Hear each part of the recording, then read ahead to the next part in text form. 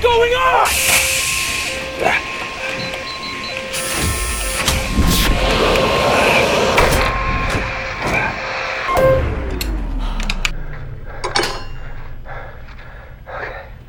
Miranda? Nothing in that lab can malfunction. It's on me. Yeah, it's on you. You know, I know at least 5 guys back home who can do my job.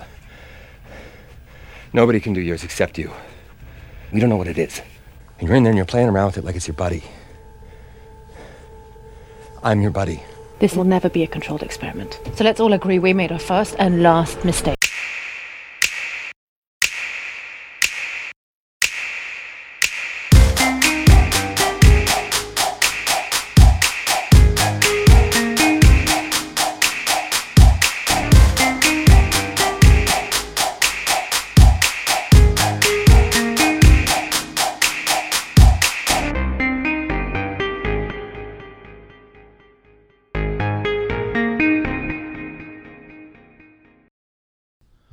Welcome to the Film Coterie. I'm Roger. I'm Adam. And I'm Matt.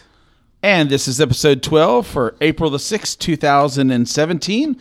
On this week's episode, some news and notes and what's happening. Our Thursday night review of the movie Life. A Film Spotting Madness update. Who will make it to the finals? And also a bonus film, The Discovery. And then, of course, we round things up with our movie homework review. Guys, what's been happening this week, man? My TV died. Your TV died. It gave up the ghost. Yay! No, not yay. I felt like I lived the life of a monk the last 2 days. By that, I mean I was copying books all night. Oh, there you go. By candlelight? By candlelight. A scroll with a quill and inkwell. So Adam, do you want to share with us what you went from to what you're going to in your movie viewing, or have you decided on? I upgraded. My TV was 13 years old.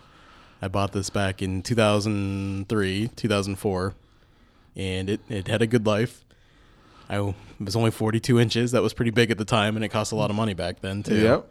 So I'm going up to 60 inches. Nice. Awesome. And brand new Samsung, so I'm excited to somehow squeeze that into my living room.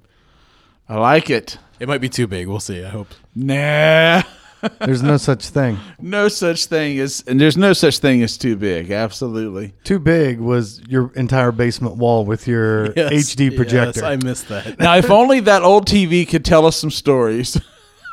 Roger, even the wall behind you is not as wide. I projected on an entire wall, floor to ceiling, in my basement. I love it. I love it. Played video games. Like an NBA game, felt like you were there because the players were all... It was life size. The problem was it was so big that you literally had to turn your head from side to side to go from one side to the other. I have a similar story, I'll tell you. I have a friend of mine who was I was 8, 29 at the time. He was the same age as I am. And he was a custodian at this church in Columbus. Pretty large church. So we snuck in one night, Friday night, about 2 a.m. We decided to break out our old N64 and we hooked it up. The church had a big projection screen. So there we were playing Turok Dinosaur Hunter nice. on a 20-foot screen in a church. Oh, it's pretty funny. But yeah, that's awesome, man. So new movies, and I bet that old TV saw some pretty interesting movies, though, over the years. I'm sure it did. I know it did. Awesome. How about you, Matt? Anything exciting happening this week? I have been binging television this past week. So I've seen... we've seen Life this week. I watched Discovery this week. I watched Five Came Back, which is the documentary on Netflix about the American directors that did American propaganda during World War II. I'm also a bit phlegmy. Apologize. I also watched season 2 of The Leftovers. I got to jump in here because I'm the one that convinced Matt to watch season 2. And I talked to him one day, and then later on he's like, okay, I've seen it. And I said, what? He goes, Leftovers season 2. I don't know how he had the time. That is some intense binging right there, man. I'm a little tired. That's all I have to say. I figured he might have Hermione's device that lets her... Oh, the time turner? The time turner. Yeah. I watched a lot of stuff. I mean, I feel out of it. Like, no TV, so I'm way behind on It's My wife goes to bed at 9, sure. and I normally don't go to bed till like 2. So, what is that? 5 hours? It's only 10 episodes. You also watched Legion. Yeah, but that was every night before my wife went to bed because she wanted to watch Legion. So we binged from Saturday to today. We've seen the entire Legion season 1, and then I watched what I said I watched. It's just funny. He's telling me all this because my other friend Bob will joke, "Man, I wish I was you with no, free time, lots of free time in the world, no wife, no kids. You could do whatever you want." And I'm thinking, man, I don't have Matt's time for watching stuff. It's just as soon as she goes to bed, I flip on the TV. I'm the same way though. I'll get into those kicks where I'll be like, I got to catch up and watch this, and so I'm pulling the 2:30 in the morning, eyes rolling back into my head, and I'm like, okay, I'm going to bed. But then that episode will end on a cliffhanger, and you're like, it's just 47 more minutes. I can make it. I can power through this. Oh, but I love that. And that's really a phenomenon that Netflix has created. Binging. Well, no, I mean, back in the day, you used to get HBO box sets. You had That's to put true. the DVDs, Sopranos. Everyone started binging with Sopranos and some of That's those true. other series. The box set invented it, but Netflix has made it easier than ever. Yeah, absolutely. For me this week, I ended up watching our bonus movie for later, the Discovery, which we'll talk about later. Did not go to the Thursday night movie review. That was my payoff bet, and so I'm anxious to hear what you guys thought of that. We'll get to that in the second segment. But I have been binging the Comedian outpouring on Netflix. So I caught Dave Chappelle, and then just started going down the rabbit hole and then I thought, oh yeah, I remember back in the day when Eddie Murphy was out and Richard Pryor, and and you start just kind of going down that rabbit hole. But that's about it for me. So have you heard how much Netflix is paying these comedians for specials? it is unbelievable. Like $20 million. They gave Chappelle $40 million for 2. They gave Chris Rock $20 million for 1. Wish I was funny. I heard Chris Rock got $60 million for 3 specials. Right. He's only done 1 so far. Yeah. And Seinfeld has signed for an undisclosed amount. They wouldn't tell. I didn't hear they wouldn't even say what they paid him. Well, it's an industry joke. Netflix is overpaying for everything because the Get Down, that season that we've already seen, costs more than a season of Game of Thrones. Which is blows my mind away. It's waste, but I mean, they're getting content and they're willing to pay for it. But they don't have anyone reining in costs and production costs. Yeah, That is crazy. Oh, and I've seen the first 3 episodes of American season 4. Time Turner. He does. He's got a time turner. I'm convinced of it. Those I watched. I had to do a lot of driving today, so I got about an episode and a half in while driving. No comment. We don't condone that on the Film Coterie. We do not know. But I guess so. So guys, what's happening news-wise this week? I pulled up some articles and had a couple things there. So you want to do them? You usually do our news. I usually do them, but this is your baby. This Okay, week. I had work commitment step in, and I couldn't get to the news desk. So I know I can't really feel your shoes properly, but I'll give it a shot here. So here are some titles and some different news articles that I found off of various sites. The first one is the question that we saw from last week's episode: the movie The Ghost in the Shell. Is The Ghost in the Shell a flop? And there's been a lot of articles and people have written about it and said, because it only made like 18 million the first weekend, projected to do 25. I know its budget was a lot higher than that, and it's not doing real well overseas either. And so some people are saying, well, it's because they put Scarlett Johansson in the lead role. Other people are saying, no, it's because of the kind of material it is. Those people don't go to the theater, don't go, see movies. And so what do you guys think? Ghost in the Shell, is it? It's a flop domestically, which I think they were kind of expecting based on similar movies. When they're calling Ghost in the Shell a video game movie, it's not quite true. It's a anime movie, but same audience. So last year, World of Warcraft opened to 25, petered out at 44. I mean, it made nothing stateside. And Assassin's Creed didn't make a splash. So Ghost in the Shell is falling right in line with the performance of these other movies. There's just no American audience for it. And the ones that do want to see it are probably pirating the movie. Yeah. Yeah. Overseas, I don't think we know yet how it's going to do. China's going to be the big audience, and Japan too. But I don't know if they're going to react as negatively or what. I don't know how they're going to take Scarlett Johansson. Time will tell, but right now it's not looking real good for the Ghost in the Shell, is it? It is not, and this probably impacts the Akira live-action version. Which is a bummer. Yeah. Yeah. Okay, moving on to other news. Call of Duty to become a Marvel-esque franchise. Don't do it. I think this is just buzzwords. Execs always throw out stuff like, we were talking about Robin Hood a couple weeks ago when they want to make that a cinematic universe. Cinematic universe is just a buzzword. They don't even know what it means. They're calling it a franchise and all these great characters, and I don't see it. Great characters from what? The games. What game? All of the Call of Duty games. Wait, hold on. There's a Call of Duty game other than going online and being called nasty words by 12-year-olds?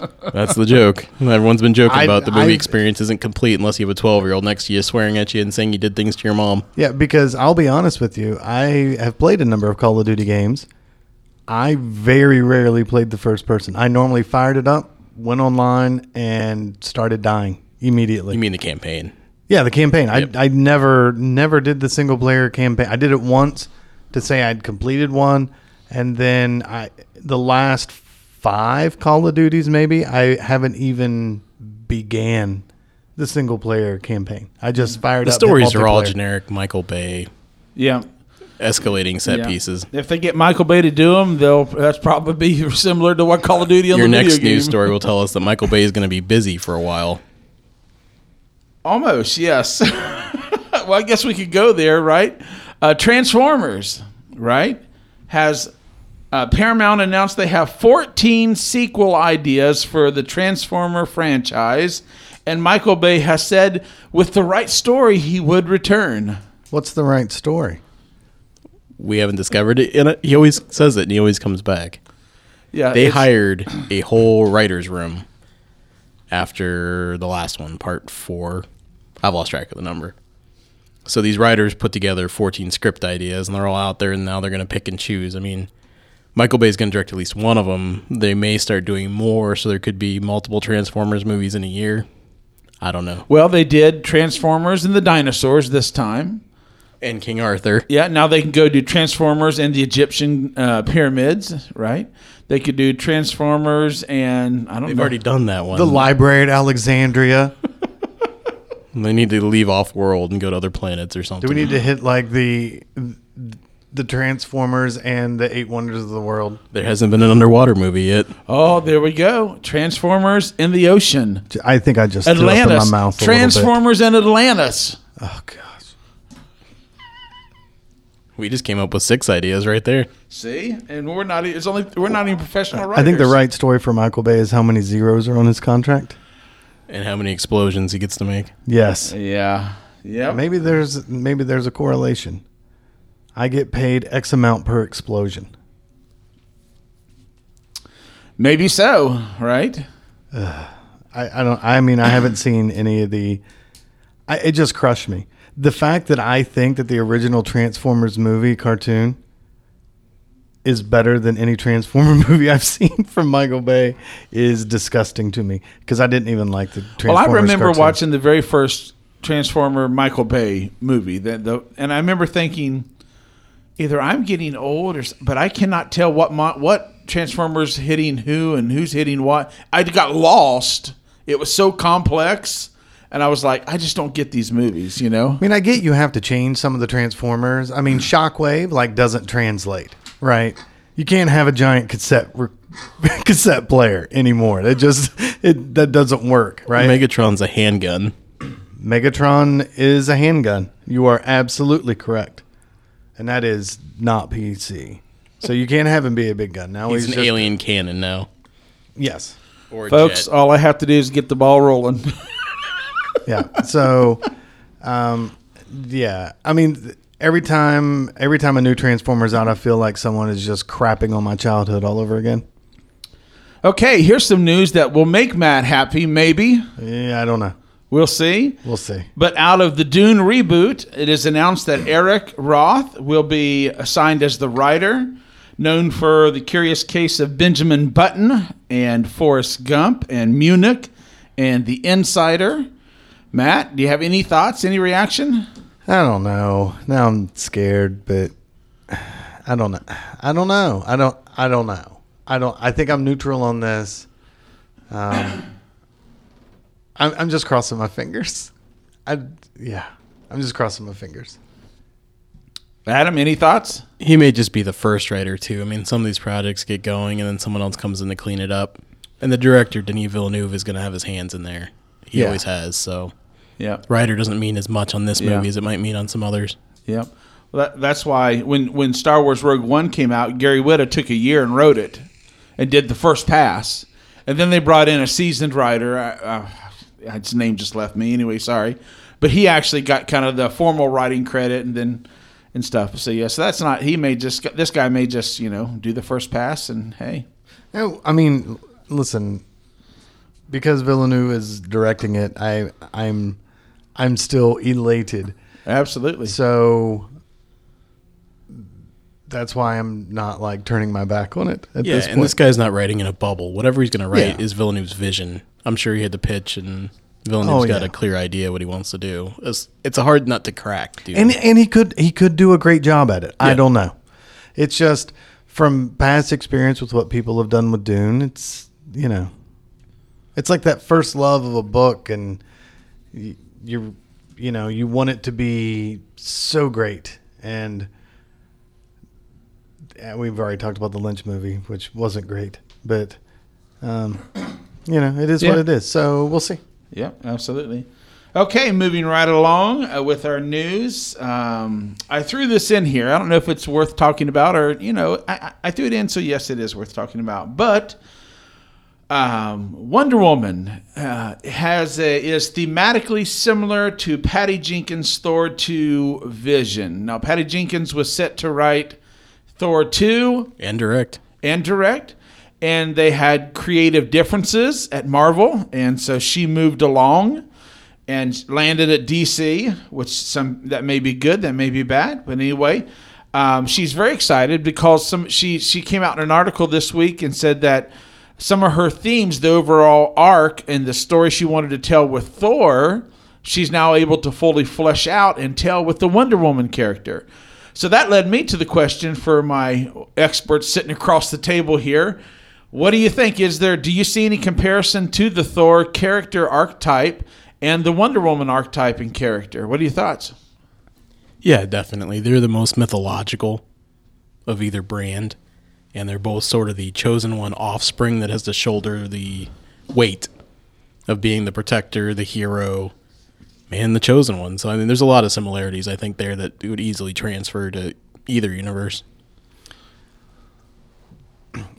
I get it from a end character standpoint, but do you think they didn't go with her version of Thor because they wanted kind of Thor being the spoiled brat turned good? Versus it looks like Wonder Woman, she's just good and hungry to be the as true good. hero story. Right. Whereas Thor was more of that like prodigal son returning kind of story. Yeah, no, that's a good observation, Matt. With Marvel, they're more in control of their properties. Mm-hmm. There's been a couple directors that have departed. I mean, Edgar Wright famously from Ant-Man, and Patty Jenkins was another one. They brought in Alan Taylor to replace her. He's a Game of Thrones director. Right. He's a guy that can come in, take a script, and do it. I mean, company man type guy that could do what Marvel wanted exactly. So I think she probably had a good idea. There's probably not any bad blood. It's just it didn't fit to what Marvel was doing in a bigger universe for Thor. So in other words, don't read too much into this. No. Yeah, absolutely. Cool. What else in the news? Anything else, guys? That's about all I have, So. Next week I'll be talking about this. I am going to the Overlook Film Festival. That'll be out in Portland, and their full schedule gets released next week. Awesome. My fingers are crossed for a few titles, so I'll reveal it and discuss, what I'm kind of excited to see. That would be great. And on a completely unrelated note, the Guardians of the Galaxy video game is pre-order, man. From Telltale. So I got that in the queue, ready to go. I ordered it as soon as I saw it. I'm very excited about that. I think it was established I don't have time to play your little video games. None at all. No. Literally, I have fell down into the reason I love Telltale games. 8 to 10 hours and you're done. That's all of them. Yes. Yeah, each chapter is about 2 or 3 No, hours. that's not true. That's not true. My wife has been trying to finish Fable, Telltale, for about 6 months. Because she can play it for about 5 minutes and then my Mac freezes up and boots. Oh. And then she tries to reload it 5 or 6 times and then gets fed up. And then she'll hop back on and play for about 10 minutes and it'll boot her off again. I played the thing all the way through, no problems. So I don't know what's happening. If only you had a gaming PC in the house somewhere. Anyway. That's reserved. I think we might get our first hate mail this week. And our first, it's going to be from your wife. Oh, my wife doesn't listen to this. Nonsense. She doesn't even care. She's too busy trying to play Fable every night. Exactly. She jokes. She's like, "Oh, trying to be internet famous." I'm like, "No, I'm just having fun with guys." We just have fun, man. Awesome. Yes, absolutely. All right, that's going to do it for the news. You're listening to the Film Coterie. We'll be right back with our Thursday night review of Life.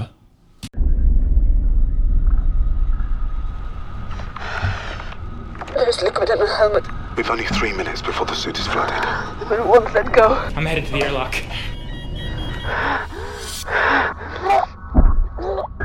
Using the launch suit. It's not designed for this. There's not enough. Come on, do it! Her heart is beating out of her chest. She's drowning. Cat. We wouldn't do this together. Okay? You're gonna go clockwise from your side.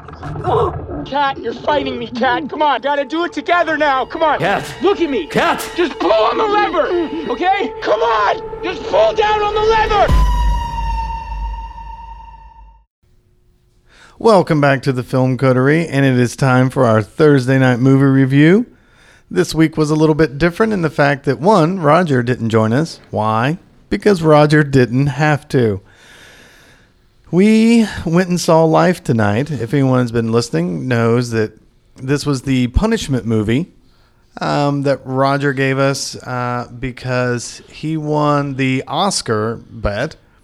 Now, the reason he gave it to us is because every movie that we saw pretty much since January had the Life trailer attached to it. Yeah. And every time it came on, me and Adam would go, It's a bad trailer.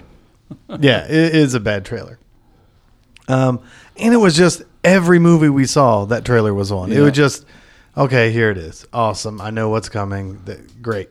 It's always the space movies because before Life, it was The Space Between Us, the Martian young adult romance novel.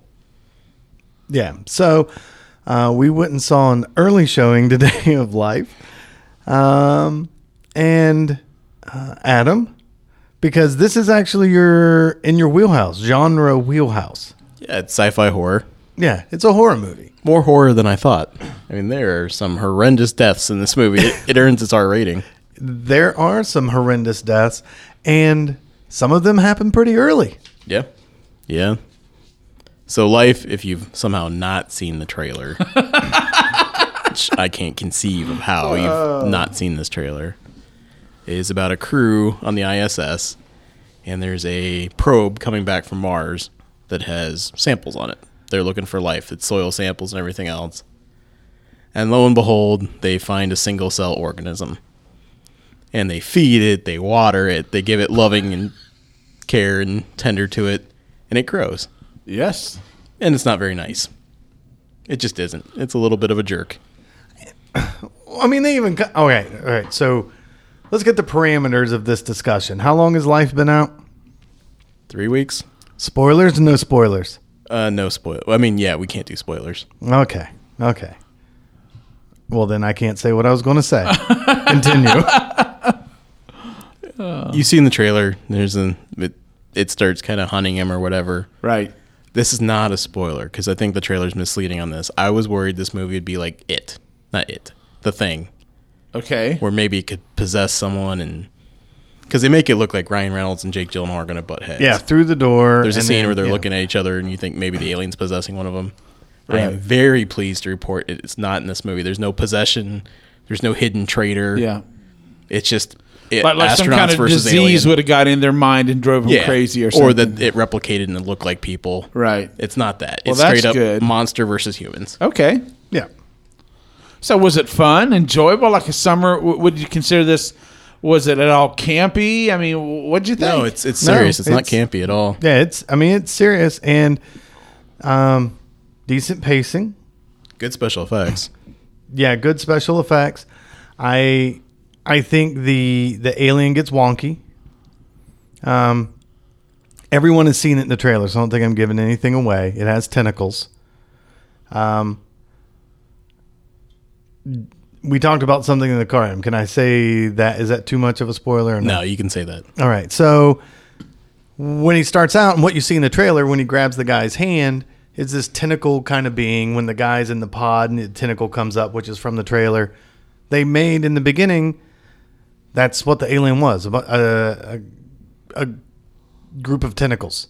Right. And then at some point, this creature, and I was excited because it's not, we were recognizing this is alien life. It could just be tentacles, right? Sure. Because from the trailer, they say, it's all brain, it's all muscle, it's all eye. It can see out of every cell. It can think out of every cell. Every cell is a muscle. And then inexplicably, about halfway through the movie, it grows a face. And that just irritated me to no end. I don't think this is the fault of the writer or director. This feels like studio notes to me. I have a feeling some exec forced them to... Yeah, this thing needs a face. We need to put a face on our horror. There needs to be a personality to the monster. Yeah. And it didn't need it at all, I didn't think. Yeah. It actually detracted, The script is good, though. I was impressed. I was worried at first maybe the alien's too smart, but they did a good job making it just hunt for things it needed. Food, water, air. Sure. So it's all survival based, so it's not that unbelievable. It's not like it's emailing back home or setting up banking accounts so it can make its home on Earth. It's smart, but it made sense in that an alien would be seeking these things for survival purposes. Yeah, because there was a point, something happened, and you're like, how did it get so smart? And then you realize it wasn't. It just was a consequence of it doing something else. So. Right. Pacing's good. It's under 2 hours, and there wasn't any real long dry spells or anything. No, because once it gets going, it's going. And it unfolds like a horror movie. It does turn into a straight horror movie where there's bodies that are going to start falling in a fairly predictable order. Okay. Yes. It's sounding like, from what I'm hearing you say, that fate helped you to choose wisely on your bet because your other option was the Power Rangers. Yeah, I'm pretty sure we got the good end of this bet.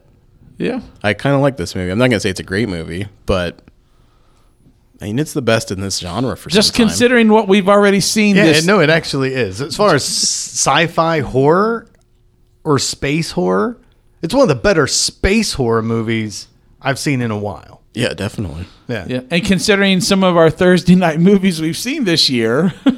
Chips. We won't name any others. The Great Wall. I didn't see those other two movies. From at least what I'm hearing, Adam, you think this is better than at least those two movies? Yeah. Oh, definitely. Yeah. This is nowhere near the bottom of what I've seen this year. I mean, we gave grades last week. I'd give this one a solid B, no problem. Yeah, I would probably do that. Yeah, it wasn't bad. Your punishment actually wasn't a punishment. That's awesome. Because I don't think I would have seen it until it came out on some kind of streaming service just because I was so tired of seeing the trailer. And pleasantly surprised. It was good. Awesome. And I'll say they're getting better and better with the zero-G effects. There's a shot in the opening of this movie establishing the space station where the camera's moving between rooms. You're seeing all the astronauts do different things. People are going room to room. It's made to look like a long take. It's broken up when they're panning and stuff, but it's well hidden. A very cool technical shot. No, it was really good. They kind of get around some of the hiccups people get by everyone either has short hair or pulled back, or they kind of hit it when they were floating by. Oh yeah. But the floating looks really good. The fact that they because astronauts report that in space, there's no up, down, left, right, whatever, and they do a lot. That shot included a lot of things that were upside down, but people were functioning upside down normally, and then people would come by right, what would be up and, correctly. Sure. And it worked. It was a really good shot. I agree with Adam on that. And one of the astronauts is in a wheelchair on Earth, so his legs are atrophied, and they did a good composite shots with him. It looked pretty convincing. They really did. And that was, I think, a testament to how good they did the zero-G stuff, because I didn't even know until they panned to his legs, and I was like, whoa, you can't walk on those things. Yeah. And then they kind of say, do you miss your wheelchair or something like that? But they did a really good job. So how about the acting? Michael Fassbender? Not Fassbender. Jake Gyllenhaal, Ryan Reynolds. Okay, that's who. I was trying to remember who was in this movie. They play what you'd expect. Ryan Reynolds is a smart aleck. He has kind of the one-liners and wittiness. Jake Gyllenhaal is more or less the stoic hero, medic. Yeah. There's not a lot of comedy in there. There's no real tension breaking. When this thing goes, it goes. There's no comedic elements, really, once it gets going. Okay. No. Yeah. Cool. But, I mean, I don't know. Have I ever... Special effects, good. Yeah. Sound editing, good sound effects. It looks expensive. I don't know what the actual budget on this was. But, I mean, the production design's great. I'm not hearing a lot of buzz about it, though. It didn't do so great at What's the it box sitting office. on Rotten Tomatoes? Like, last time I checked, it was 66. Yeah, 66, Yeah. 67. Seems about right. Okay. That's not bad for a space horror movie. So there you go, folks. Life, Thursday night movie review. Check it out. Yeah, I mean, it's definitely worth seeing on HBO, Showtime, Netflix, wherever it hits. Oh, yeah, definitely. Definitely. Awesome. Well, you have paid your bet off well. I'm glad you enjoyed it. We both said we would have been crueler to you than you were to us by giving us life. We would have come up with something. Oh, yeah. Because this was not bad at all. Yeah. We may have lucked out. Yeah. Because I think the group of us that go to the movies, general consensus was, oh man, I've seen this trailer a million times. No one wants to see this movie. Well, it is a terrible trailer. It made you think. It is a bad trailer. I was waiting for you guys to walk in here and say, oh my God, every trope, every blah, blah, blah, so. No, they did a good job. I mean, a lot of times you'll come to a movie like this and it will, they showed us everything in the trailer. In this, Adam's right, the trailer is actually misleading. It is not the, hidden alien betrayal kind of thing. It's just straight up horror, and while it moves in a predictable path once it gets going, it's still not bad. Awesome. All right, well, that's our Thursday night movie review. When we come back, a bonus segment. We're gonna wrap up our Film Spotting Madness, talk about our finals, and a bonus movie review of The Discovery. You're listening to the Film Coterie. We'll be right back. Hey guys, this is Roger. We had a little technical difficulty during the time of our recording with the Film Spotting Madness website. The URL was broken and down for a bit, so we weren't able to bring you an update on that this week. Instead, I thought we would give you a sound clip from the film The Discovery and our review.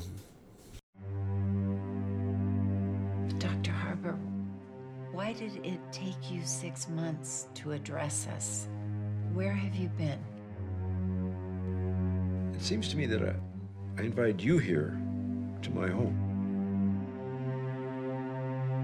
We only received that invitation after the suicide toll had rapidly reached 1 million.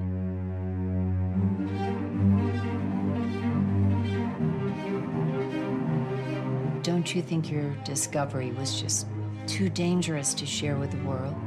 Isla!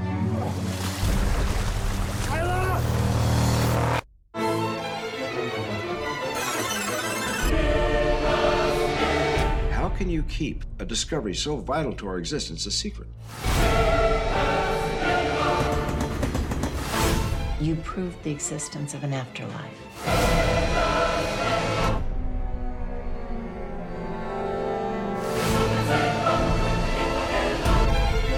I prefer to call it a new plane of existence.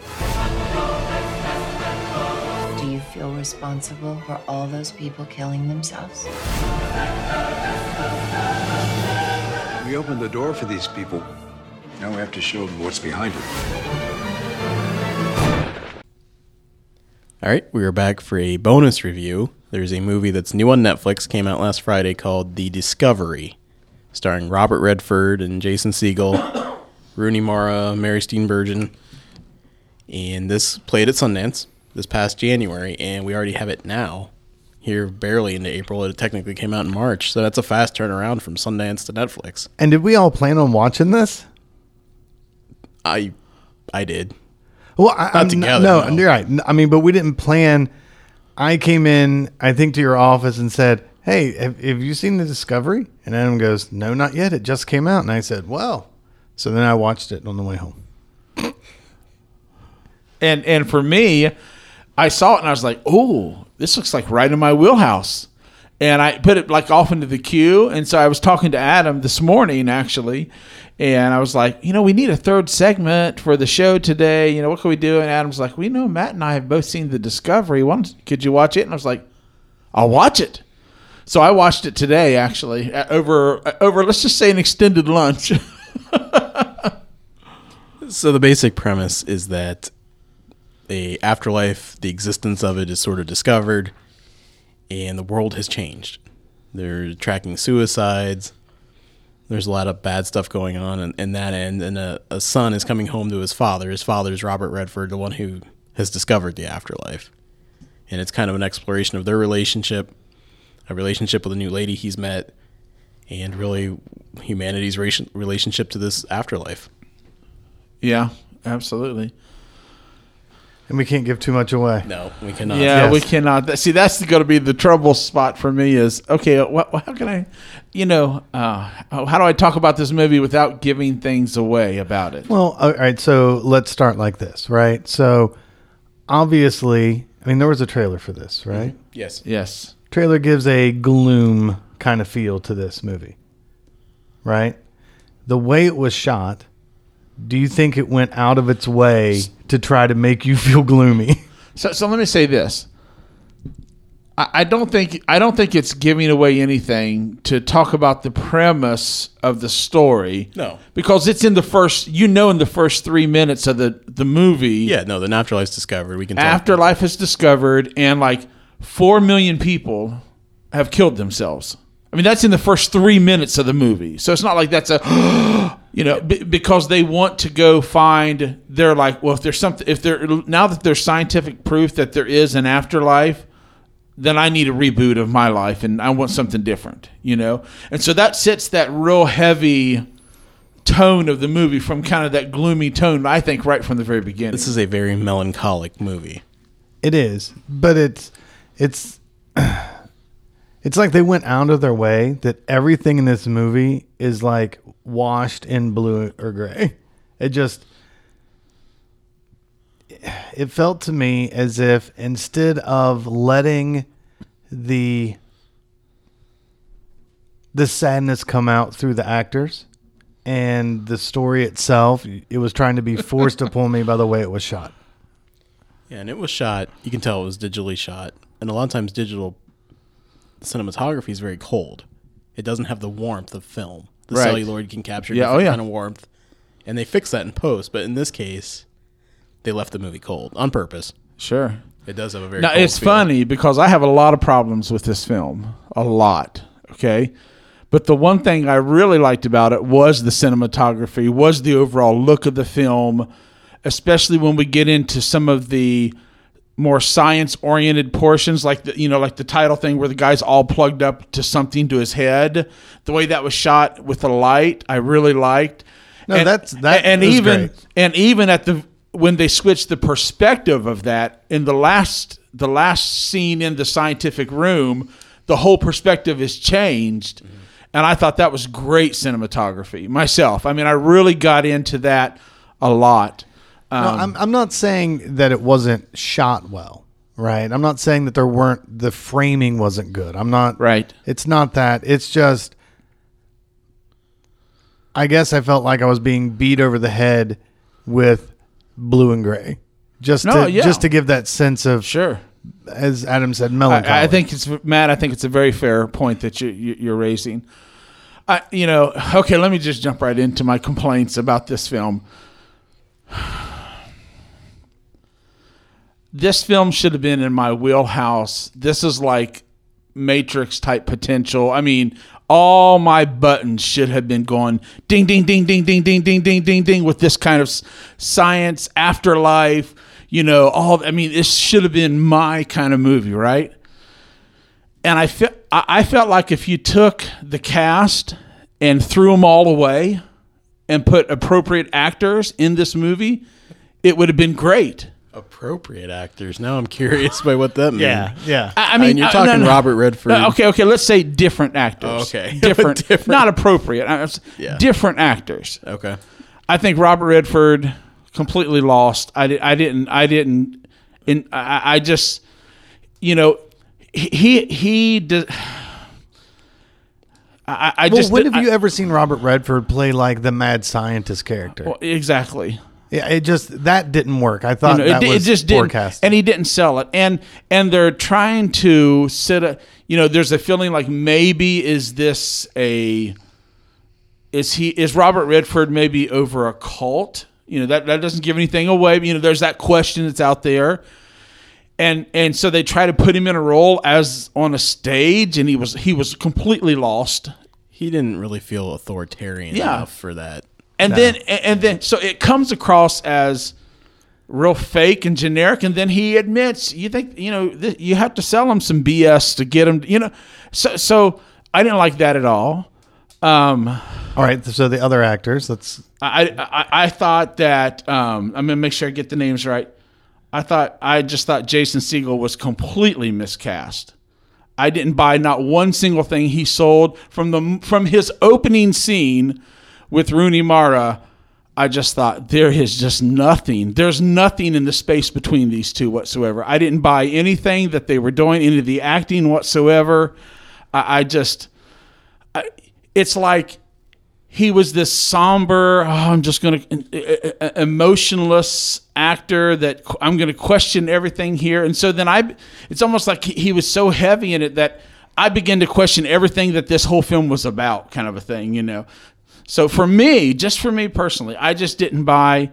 The only person that had, to me, any kind of halfway decent like conviction or realness to his acting was Jesse Plemons, who played Toby.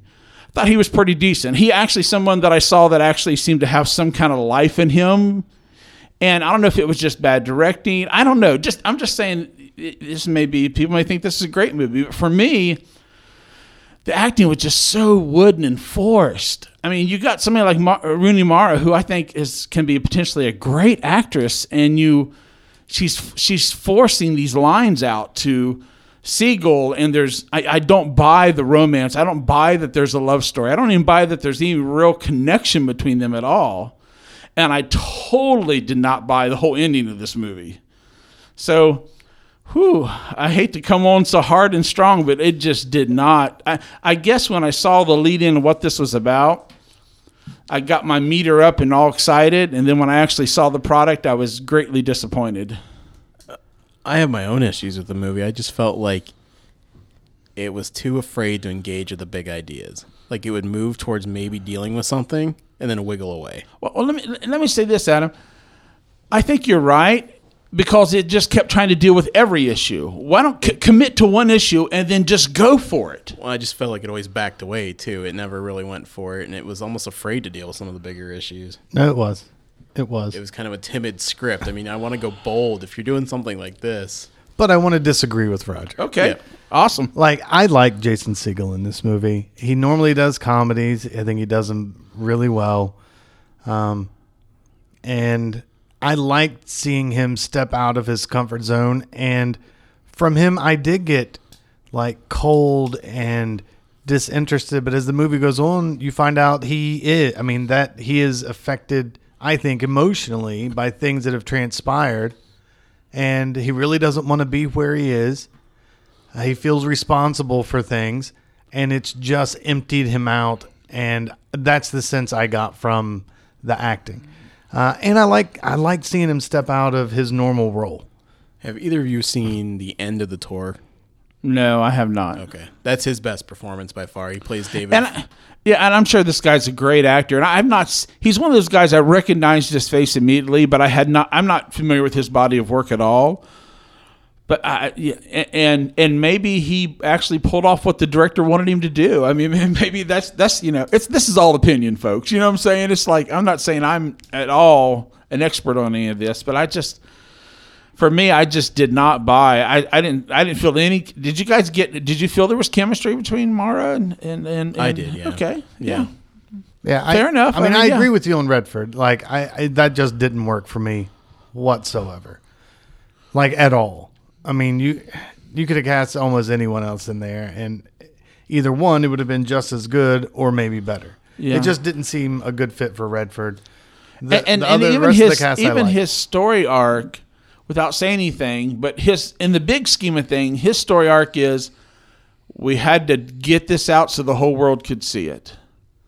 And then when he finds the next level, we've got to now just, we can't get this out any longer. It's like even the story itself did not. It didn't engage. It did not engage at all. It goes up to the door and then hangs it right. Yes, and it was like, oh no, we can't go there. Well, I think it all comes back to what consequences of what you let out, right? I don't think he anticipated 4 million people killing themselves, and then upon the discovery, he realized, oh my goodness, this has potential for it to go completely out of control. I have to pull back. And they tried to show it in a micro version going completely out of control. And I didn't buy that either. I was just like... He doesn't also feel like a guy who has a lot of weight on his shoulders. I mean... Which one? Redford. Yeah, no. He feels like he's going through the motions. He's cashing a check. Yeah. I mean, the acting was fine. There was no great performances here. No. I really like the dialogue. From just a script point of view, from the opening boat scene. I thought that was great dialogue between those two. Okay. I mean, that was actually the highlight of the movie for me. It was all downhill after the opening for the most part. But like, I feel like the whole movie was mainly a missed opportunity. This is a good idea, and it was the way they went about it and how they went about it that just kind of failed. Well, even there was, I thought it was just a little heavy-handed. You have the main character's name is Will, as in free will, and he's supposed to be questioning free will. Then you have Isla, which is an island. She was an island on an island. I caught that too. And it's like, it seemed a little forced to me. It seemed a little bit college creative writing. Yes, that's exactly what it seemed like. I'm sorry. So, yeah. Anyway, I don't know. It was a movie that is supposed to, this is like, it's going to be my same argument that I had against Ghost in the Shell. A movie about soul that had no soul. And this is a movie about big questions that shies away from the big questions. Yeah. And that just annoys me. Don't push it somewhere and then veer off from it. It's not even like it didn't want to go all in. It's just purposefully backed up. Yeah, I agree, Matt. And this is not, I'm not against Jason Segel as an actor, okay? I'm not saying that. But I'm thinking, what if you put an actor in this role that can really carry emotional weight up and down? I just think this movie, I think what made me upset or bothered me about this movie was I saw the potential for a great movie here, and it just seemed to fall short for me. No, I agree. The premise, if handled correctly, would have been exactly in your wheelhouse. It would have been in my wheelhouse. Yeah. And it didn't. It didn't get there for me. I mean, you've got Rooney Mara. Give her some direction. Let her spread her wings and show some emotion. Let her act. I mean, I don't know. Yeah, but this just leads me back to, like, if you want to get that sadness across, if you want to watch a movie that's sad, like, let Lars come in and direct this movie and see what you get. That's awesome. Let Van Trier come in. Melancholia. If you want a movie like this, go watch Melancholia. It doesn't hit the big questions, but if you want Well, I want a movie that, Well, like, to be fair, this doesn't hit the big questions. no, either. no, exactly. But Melancholy doesn't hit like any questions. It's Yeah. just like, do you want to feel sad today? Let's feel sad together. Well, I do want to go back because you guys both raved about this guy's first movie, some about First Love or something, or First? Oh, the one I love. The One I Love. You guys said that. Oh yeah, the one I love. Yes, that's a great movie. So I'm, maybe I want to go see that one, and maybe I'll get a, I just, if we were going into spoiler cast, I could take 20 minutes and pick out things I just did not like about this movie, but overall, it just didn't work for me. I'm sorry. All right, but on a side note, Netflix is now trying to step up its game as far as original content movies. Oh yeah.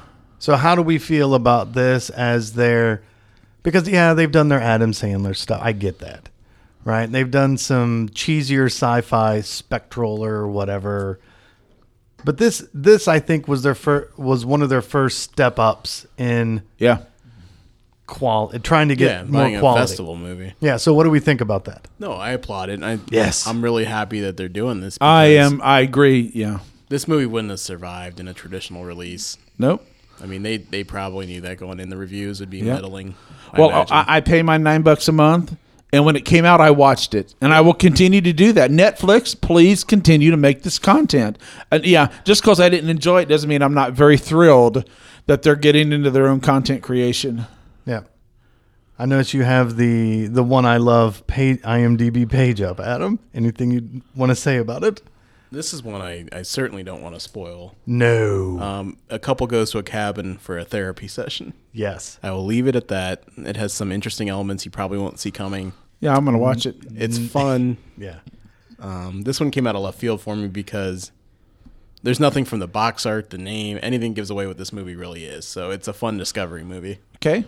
Yeah. Oh, I love those. Yes. Yeah, I wanted to see the One I Love from the trailer, and it's one of those that I was excited to see, and it was actually better than what I was hoping for. So awesome. So, yeah. So, I like the idea that we'll continue to review movies that release, as long as they have a traditional theater release as well. I think it falls still within the Film Coterie's. Yeah, and streaming too. this movie, it did have a limited release in theaters as well. So, yeah. All right, so here's a question. Even though it's a bonus, do we want to do thumbs up, thumbs down? Yep, we have to. Yep. I can start it off. All right, Rod. Imagine this. Thumbs down for me. I do not recommend. I can't recommend it either. No, I don't recommend it either. And that's not to say it's awful, right? It's just, it's not going to be in my top 10 movies, probably not going to be in my top 20, maybe not even be in my top 30 movies. But again, we applaud Netflix. Get original content. Put it up. Yes. We'll devour it. Yep. Thank you. Yep, absolutely. All right. That'll do it for our bonus review this week. Let's take a break and come back, and we'll get into our movie homework segment.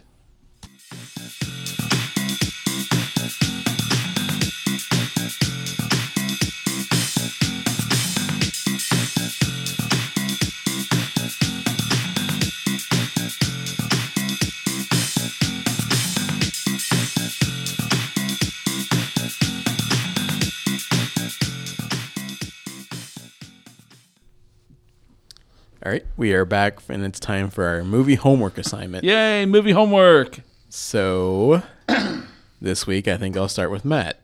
Roger assigned Matt the fairly recent on Netflix movie. Yes. I Don't Feel at Home in This World Anymore. All right, so this thing did come out in, 2017? Yep. Yeah, so I have to watch out for spoilers in my movie homework. You do. Wow. Yeah. So let me give you a little background of why. Can I do that? Why I signed this? Yeah, absolutely. Absolutely. This movie to Matt would probably like to know. I'm trying to figure out. I cannot discover after 12 episodes the kind of films Matt kind of connects with, right? And so I stumbled across this film on Netflix, and I watched it, and I had a certain reaction to this film. And so I thought, okay, it's got Elijah Wood, it's got this Melanie, whatever her last name is. Linsky, the Aussie, who does a pretty convincing American accent, I would say. And it's quirky and weird. And New Zealand. I knew she was. Don't get those mixed up, friend. I knew she was. Oh, it's all the same. The Aussies and the Kiwis will come out. The Aussies and the Kiwis. It's all fruit. Anyway. I'm sorry. There goes our whole New Zealand audience, right? Oh yeah. No, I'm just joking. I'm just teasing. Anyway, and so I thought, I wonder how Matt would respond to this film. And so I looked on Rotten Tomatoes because I thought I don't want to assign a complete dud to him. And at the time, I don't know what it is now, but it was like 90% on Rotten Tomatoes. And I thought, wow. It's still like probably up in the 80s right now. I'm like, this is a good sign. Maybe I that's why I assigned the movie to Matt. I thought it's weird, it's quirky, it's different.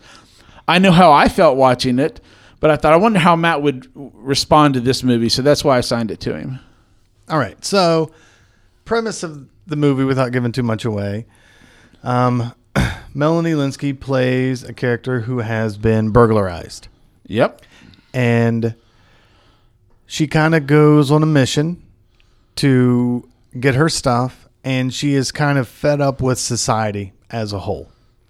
There's a line in the movie where she says, you know, what do you want to get out of this? And she says, I just want people to stop being a-holes. Right? So the movie is pretty much a comment on society, where society has gone, her view of society. Along the way, she gets some partners in crime, essentially, to regain her stuff, played by Elijah Wood, who plays an odd character. He's very odd. Kind of a macho wimp. Yep. If that makes sense to anybody. Like, I mean, stereotypical, like, macho wimp. I got to be honest. I got to intercede here for a second. I really, I have no clue what kind of character he was trying to play. I mean, there were times I laughed very hard at what he was doing. And yeah, a macho wimp is the best description I've ever heard to encapsulate what that character is. Yeah. I mean, yeah, I don't think I've ever seen a lot of that. His character, like he's like the guy that would go into the stores that used to be in the mall and buy the throwing stars. Oh, yes. I mean, essentially that's it. And yeah, thinks he can use them. And thinks he's all badass and all this stuff. And, you know, and he jumps down and he accidentally trips, and his tripping and falling knocks the guy out, kind of a thing. But he thinks he's still super cool. You know? Yeah. Yeah.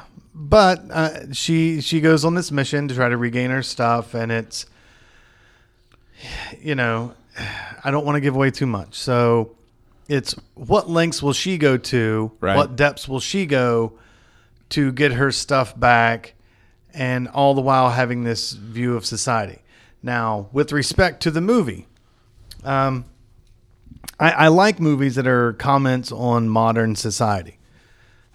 Because I have a lot of problems with modern. I'm like an old crotchety guy on his porch that yells at his kids to get off his lawn, and I'm not old. And I don't have a porch or a rocking chair on that porch. And I don't have kids playing in my yard. But that's how I envision myself, right? That's you know, sure. Some of I just don't understand. But so I like movies like that. And this movie was doing a good job of it, but then it seemed to go off the rails a little bit. There's a definite shift in the characters and the story at one point, and from there on out, it just kind of lost me. It gets pretty gory towards the end too, unexpectedly gory. Yeah. I mean, I get it. I understand. It's, you know, trying to kind of add into how she's feeling about society and stuff like that, but it didn't work for me. I don't have a problem with gore per se. It felt too much. And it just went off the rails. I wasn't necessarily happy with the ending. I don't know. It wasn't bad, but I don't know how it's getting to 80, whatever it is, 88 on Rotten Tomatoes. I mean, top critics too. I watched this movie the second it went up because it got some festival love.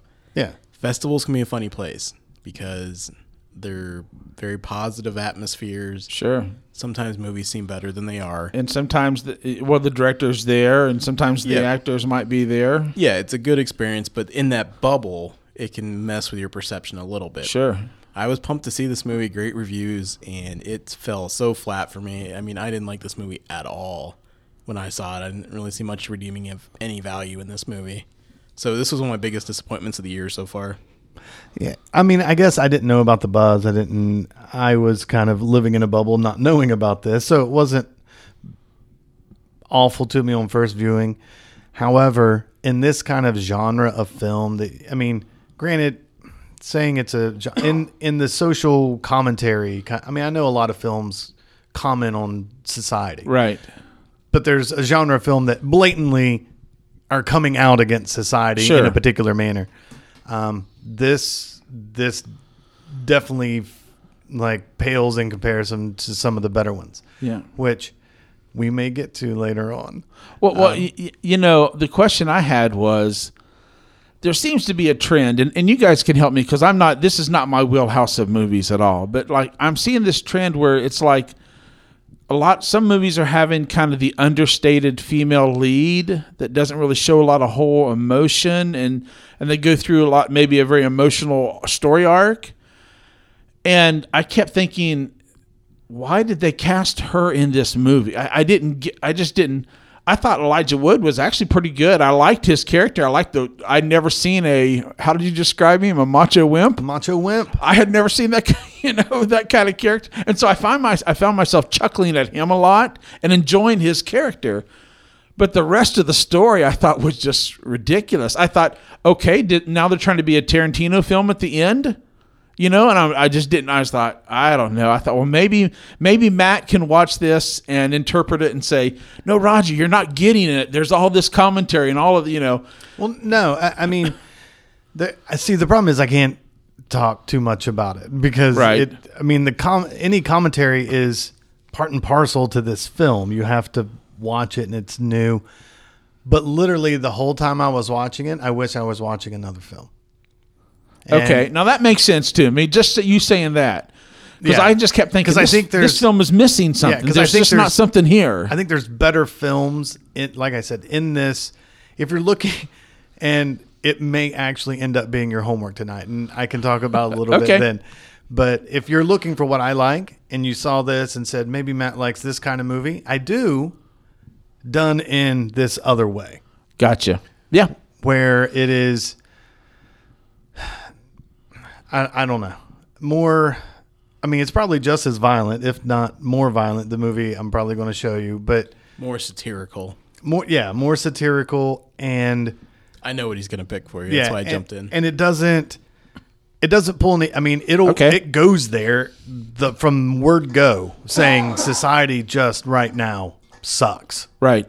And but I'm not as down on it as Adam. I'm not highly disappointed because I didn't know about any buzz coming into it. So I'm kind of, I'd give it like a C somewhere in there. So. Yeah. Well, I was in that kind of me, it would be like a D plus C minus. That's kind of I really liked Elijah Wood. I liked his character. I liked the weird quirkiness of him. And I thought, this young guy, this kid can act, kind of a deal. I was like, oh, okay, cool. But the rest of it, I was just like, oh, yeah. See, I mean, the thing that pulls it up to it, the story I didn't like. Yeah, I wasn't crazy about it either. But I liked the acting in it. Yeah. I thought that was good for the most part. So. Okay. Yeah. All right. Awesome. All right. I'm up next. Matt gave me the Fritz Lang movie from 1921, so he pulled a Roger. Dude, I have to do something. And I saw Destiny, which is Fritz Lang's sort of parable about death and love. It is. I'd never seen this before. It is half written novel, half movie. Oh gosh, it is. I have never seen so much text on the screen before. Because not only it's a silent movie. Not only are they saying what characters are talking, about. Just give me the exposition. There's so much exposition. Sometimes it's 2 pages of exposition. 2 pages of exposition. And you have to wait while they do a sentence at a time. Well, and the thing I hate about it is that part is it's a full text of German text that is translated sentence by sentence, and it will appear on different parts of the screen.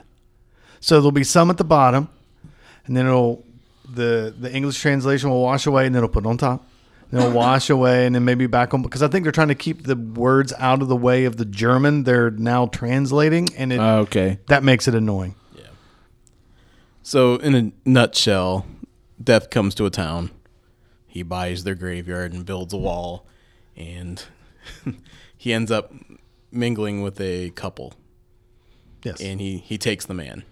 And the wife wants to bargain with him and bring her husband back, and he gives her a challenge. He gives her these 3 other lives, and if she can save anyone in those lives, he'll bring her husband back.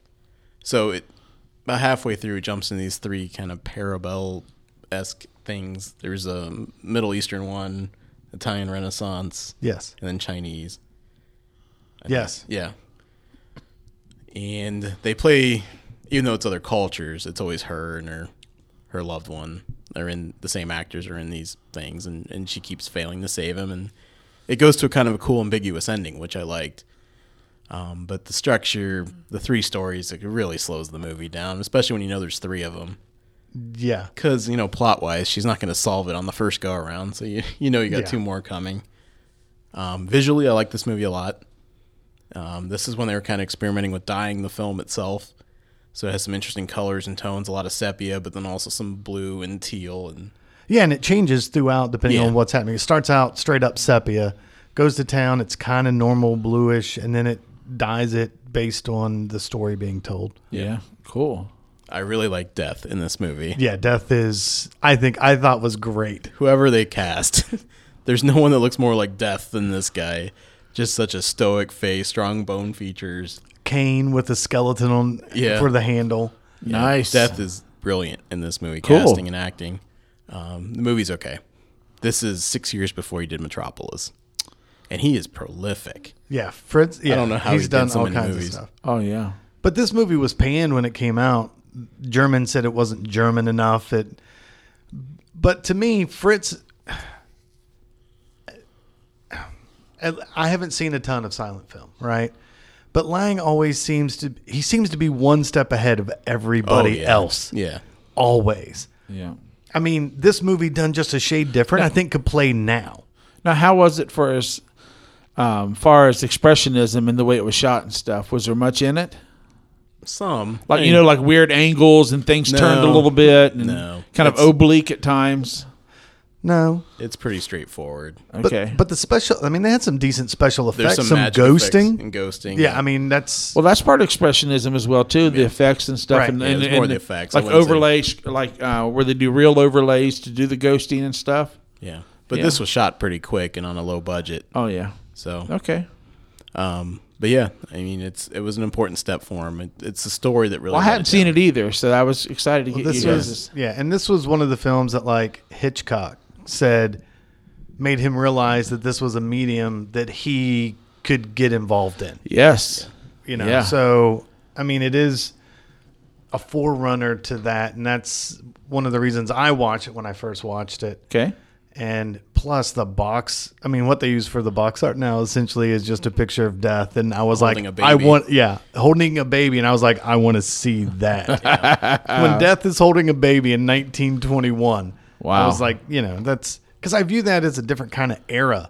And you didn't have this scary thing and, And they had the stones to go for an ambiguous ending, which back then was unheard of. Everything was usually wrapped up happily. Yeah. Yeah. No, absolutely.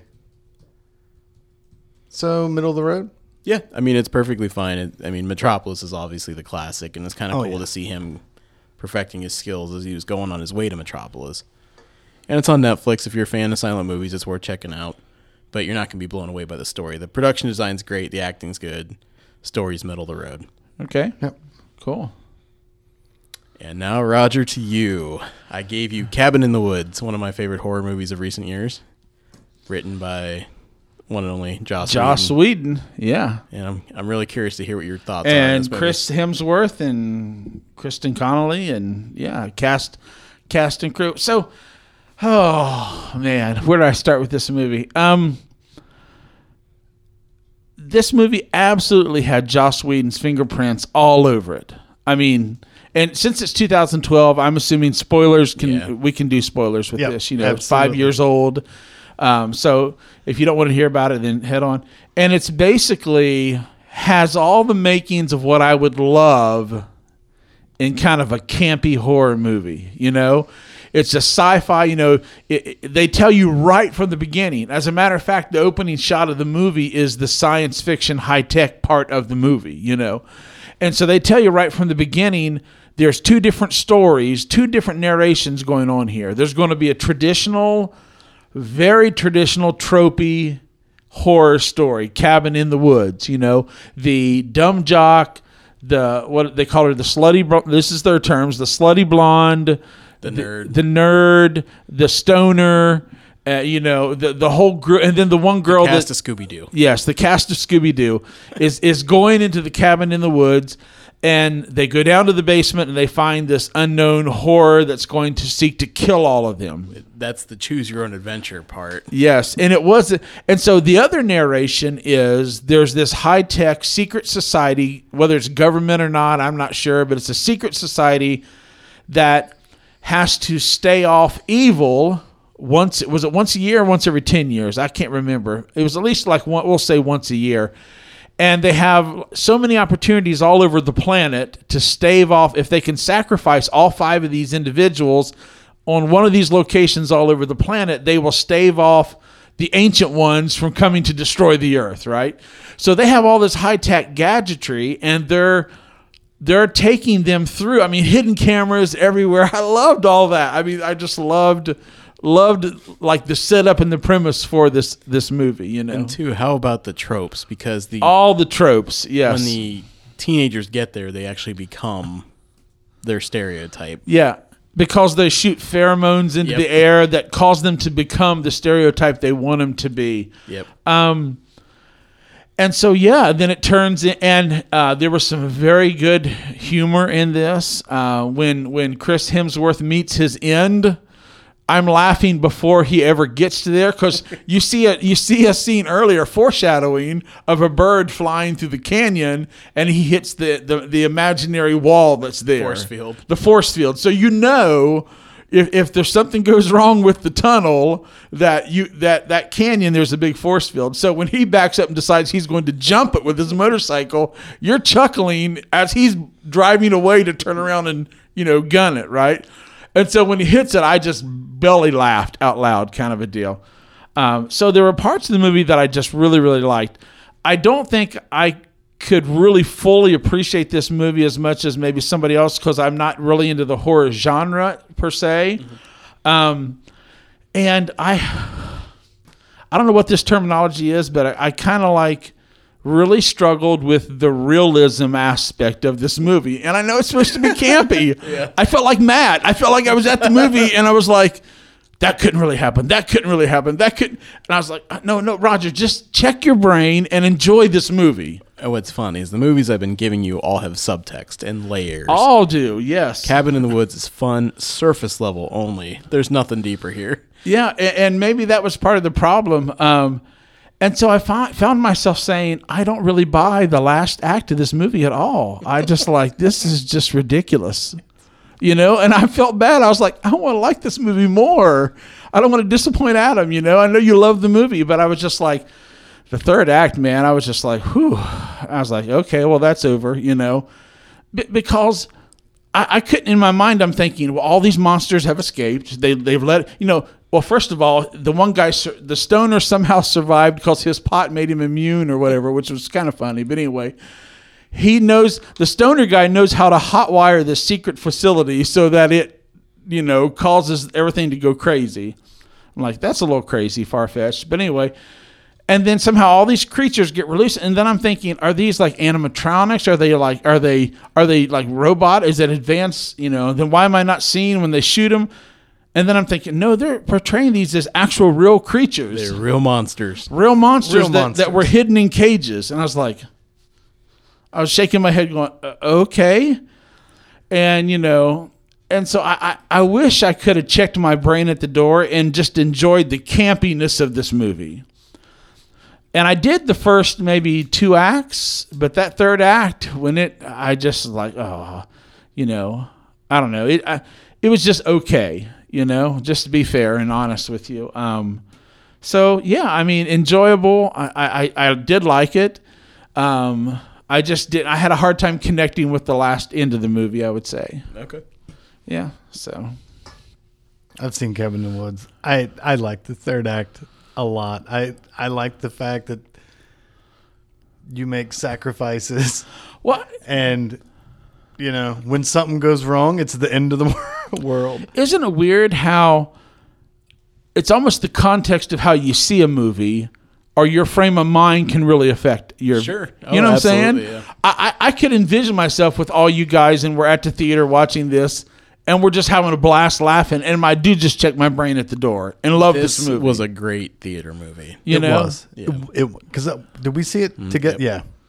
And so but here I am, I'm sitting, Tori won't watch it. I tried to get one of the kids to watch it with me. She chickened out and ran up to the bed and, went to bed. And so I'm all by myself and I'm watching this and I'm trying to, it is a horror. So, and I liked some of the campy parts, like when the one guy, when the merman killed the one dude. I loved that. That was great. He's like, oh, really? And then he's dead, And out the dorsal. Yeah.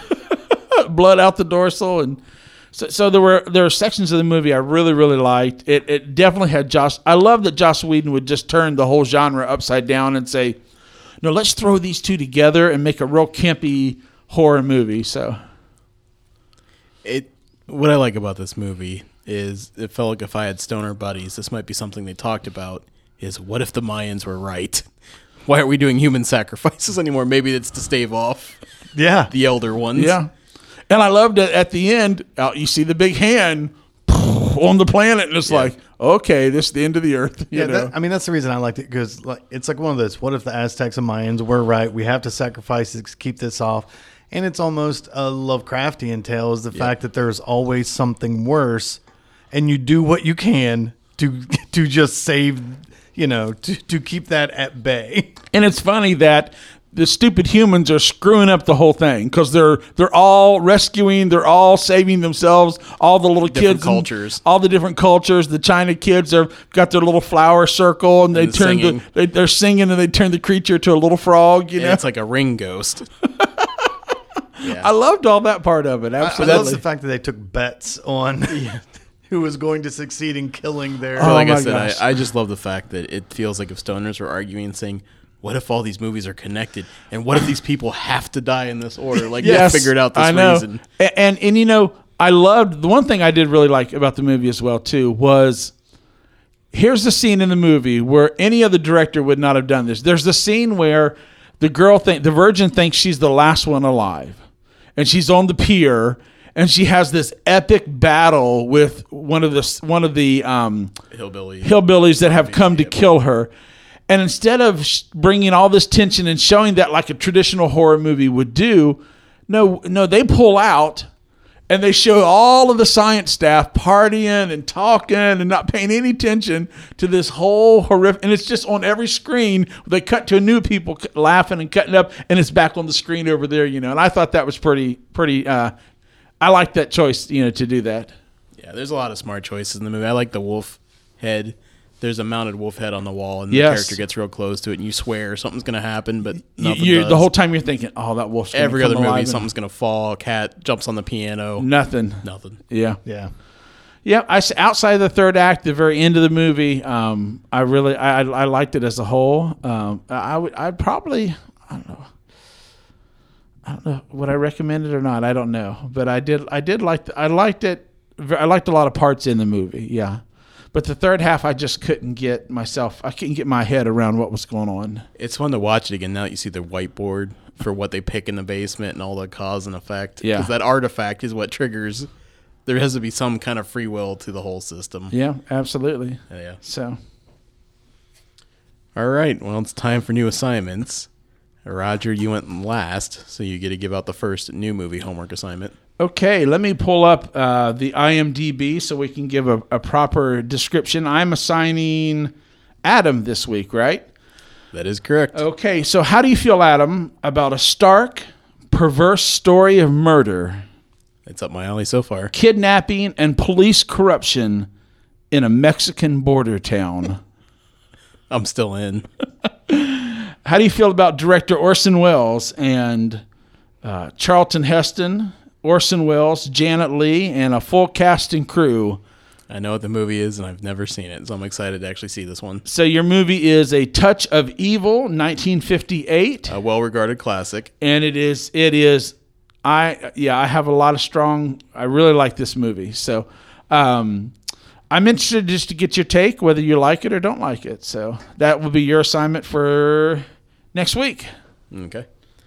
And then I have Matt, and the movie changed while we were talking. So Oh, all right. I had one at the start of the podcast I was going to give him, but we went down this direction, and I'm now happy to hand this out. The movie is The End of the Tour with Jason Segel. It's on Amazon Prime. You can watch it for free. And it's about David Foster Wallace, the author who wrote Infinite Jest, who was quite the character.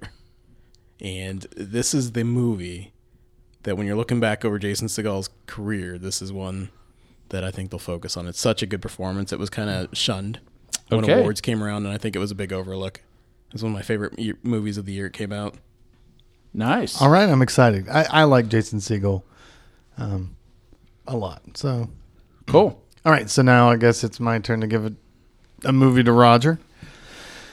So, Roger, you gave me a film that was a comment on society, and I liked it, but it wasn't great. I said, but I'll see. Yeah. Right?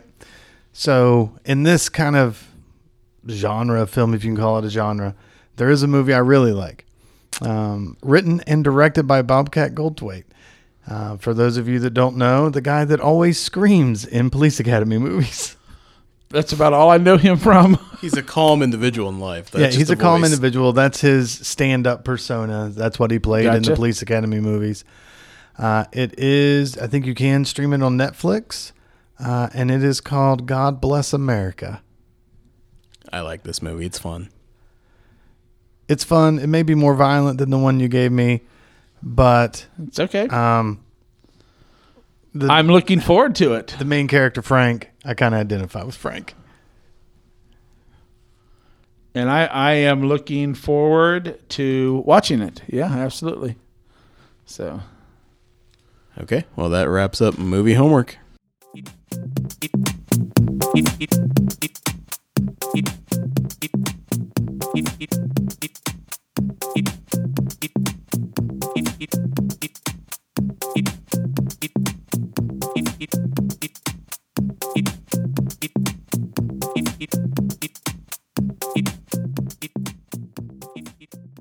Okay, and we are back. And last segment of the podcast is coming attractions. So, guys, what is coming up? What does our listeners have to look forward to next week on the Film Coterie?